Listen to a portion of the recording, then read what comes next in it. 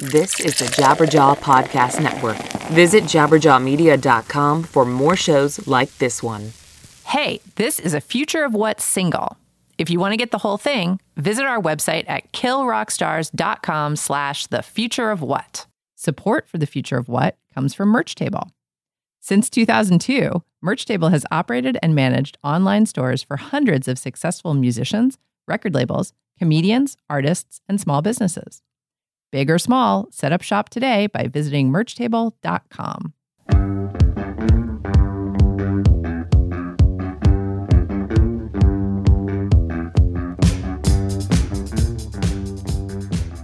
I'm talking to Cherie Hu. Cherie, welcome to the Future of What? Thank you. Thanks so much for having me. So we're talking to you today about an article that you wrote back in May for Forbes called Inside the Ongoing Quest to Get Music Curators Paid. And I'm interested in talking to you about this for several reasons. One is that it's just like a very interesting moment in history because this is like a new thing. Yeah. The other reason is because we've been talking for so long in the industry about how to get artists paid. So it's really funny that like actually now we're talking about how to get curators paid. Right. It's like, oh, yeah. That's a different angle. So can you just give us an overview of the article and tell us what you were writing about? Yeah, sure. So I was writing about a lot of companies that were coming up at the time that were trying to pay curators and tastemakers. And one key theme in the article was looking at just the range of tastemakers available. Like in marketing in general, there's been a recent trend towards targeting quote unquote micro influencers or social media personalities with very small but very engaged followings. So seeing how certain startups are trying to monetize that on the music side. And so some of the key companies are Heardwell, which is actually a super interesting model where it's a traditional label model, I guess, but they sign influencers who then pick artists to put on their own compilation albums. And so there's a licensing element to that. There are also startups like Crosshair, which is based out of Nashville, and they pay tastemakers with a focus on micro-influencers to review songs. And it doesn't even require that they put them on their playlist or on their social media sites, but it's just a way for artists to get feedback and then for these micro-influencers to get paid small amounts per song review in the process too. Yeah, we've spoken to Garrison from Crosshair, so we have a picture of what they do. I'm just really interested in the idea of compilations because Kill Rockstars has been around for 26 years, and our very first release was actually a compilation, and it had my husband's next door neighbor's band Nirvana on it, and that's kind of why that ended up being successful because it was just that time and place. But what's fascinating in your article is that some of these people, I think Heardwell is one of them, are actually advocating physical compilations, putting out physical compilations. Yeah. Wow. Yeah, it's fascinating, especially, just because I feel like, especially in the US or in Europe generally, the modern consensus is that like streaming is the dominant form of music consumption. Physical sales continue to go down.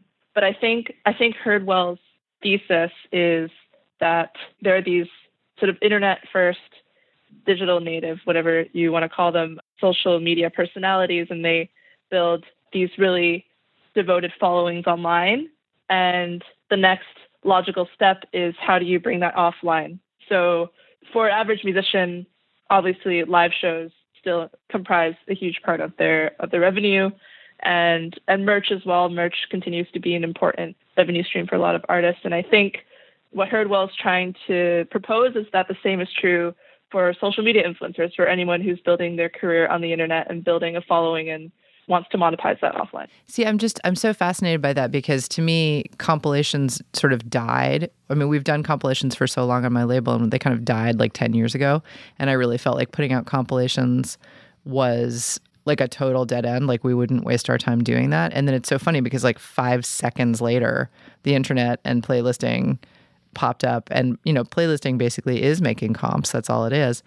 I kind of was under the impression that the success of playlisting though was in the turnover. Do you know what I mean? Like you get like Discover Weekly, like you get a different playlist each week. Like I kind of thought that was the interesting part of playlisting, but this is so interesting because they're saying that that's not the case. Yeah. And another interesting point that I discussed in my article, is how streaming is sort of it's at the end of the marketing funnel, I guess, for a release from these compilations. And I think they are really trying to target these diehard fans who would also buy things like pins with a logo from the YouTube channel or Instagram channel or whatever that they really follow. So first targeting those fans and then catering to the more casual lean back listener after the fact through these Spotify releases.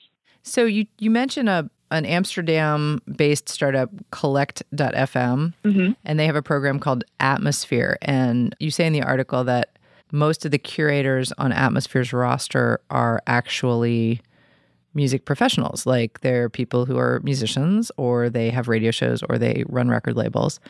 So I'm wondering if this is, it's like if this show is geared towards people in the music business and especially musicians who are trying to figure out how to maximize income streams, should we also be telling musicians that they should become influencers?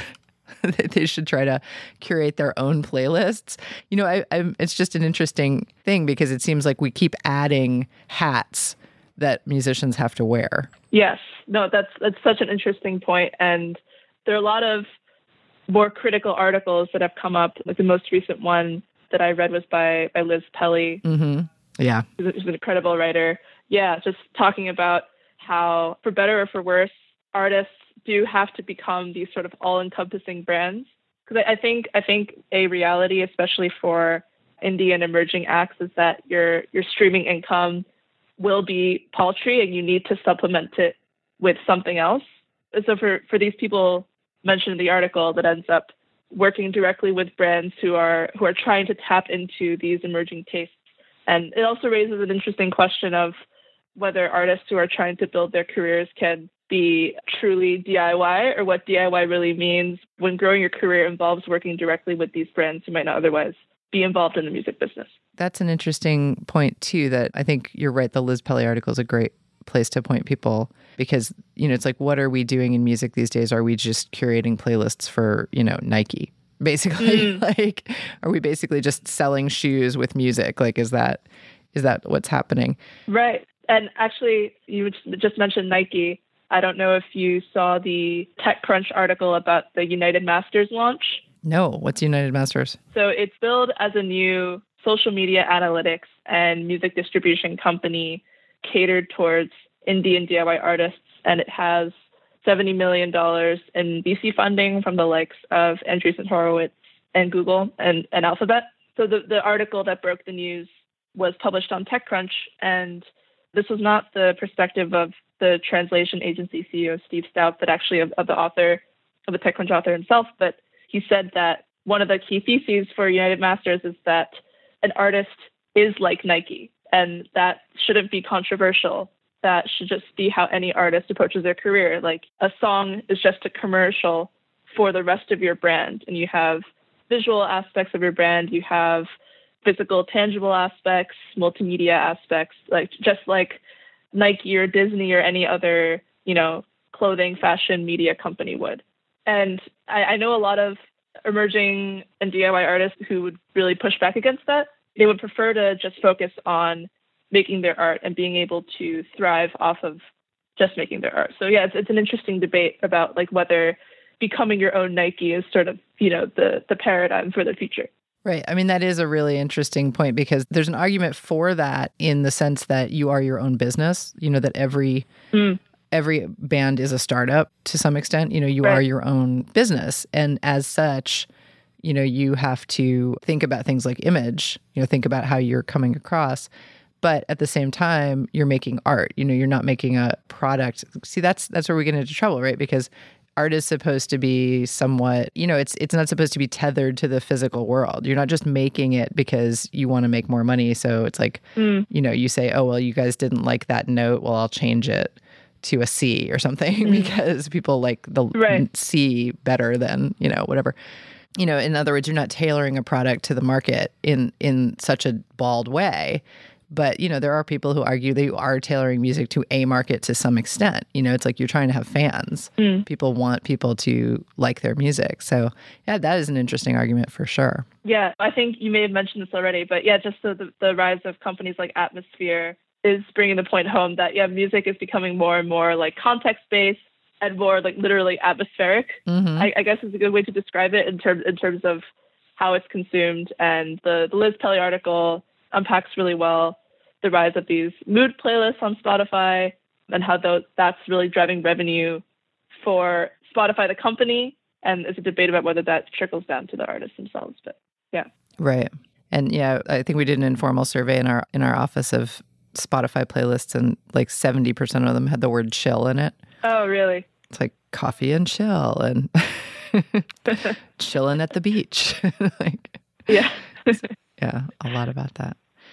Awesome. Well, Cherie Hu, we've appreciated your time. Thanks so much for being with us on The Future of What. Yeah, glad to be here. Thank you so much. There are no coincidences.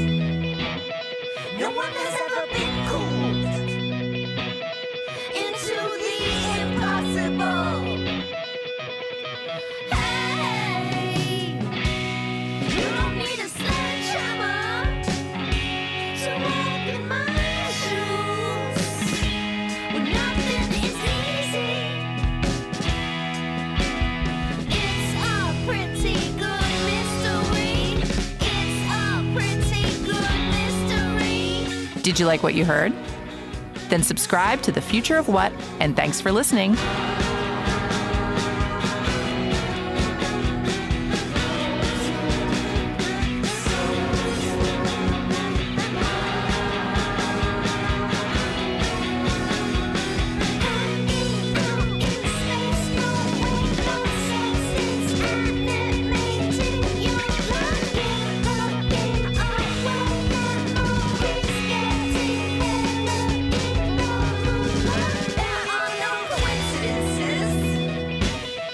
No one has ever been cooled into the impossible. Hey, you don't need a sledgehammer to walk in my shoes. When nothing is easy. Hey, you don't need a sledgehammer to walk in my shoes. When nothing is easy. It's a pretty good mystery.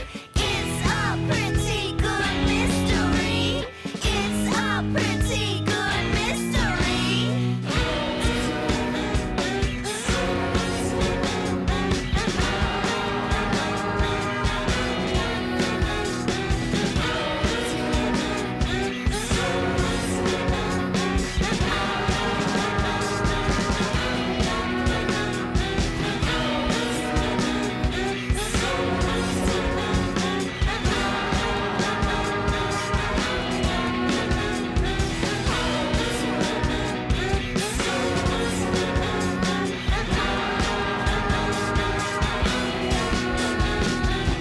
Nothing is easy.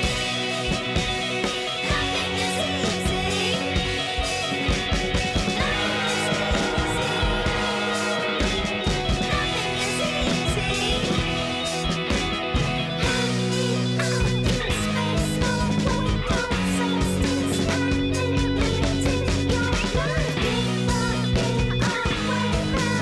memories getting mellow in the moonlight. Nothing is easy.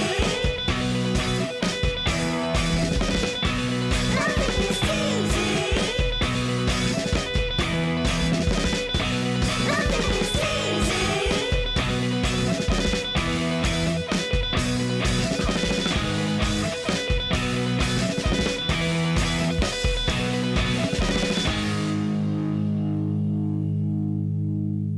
That was Nothing is Easy by Marnie Stern.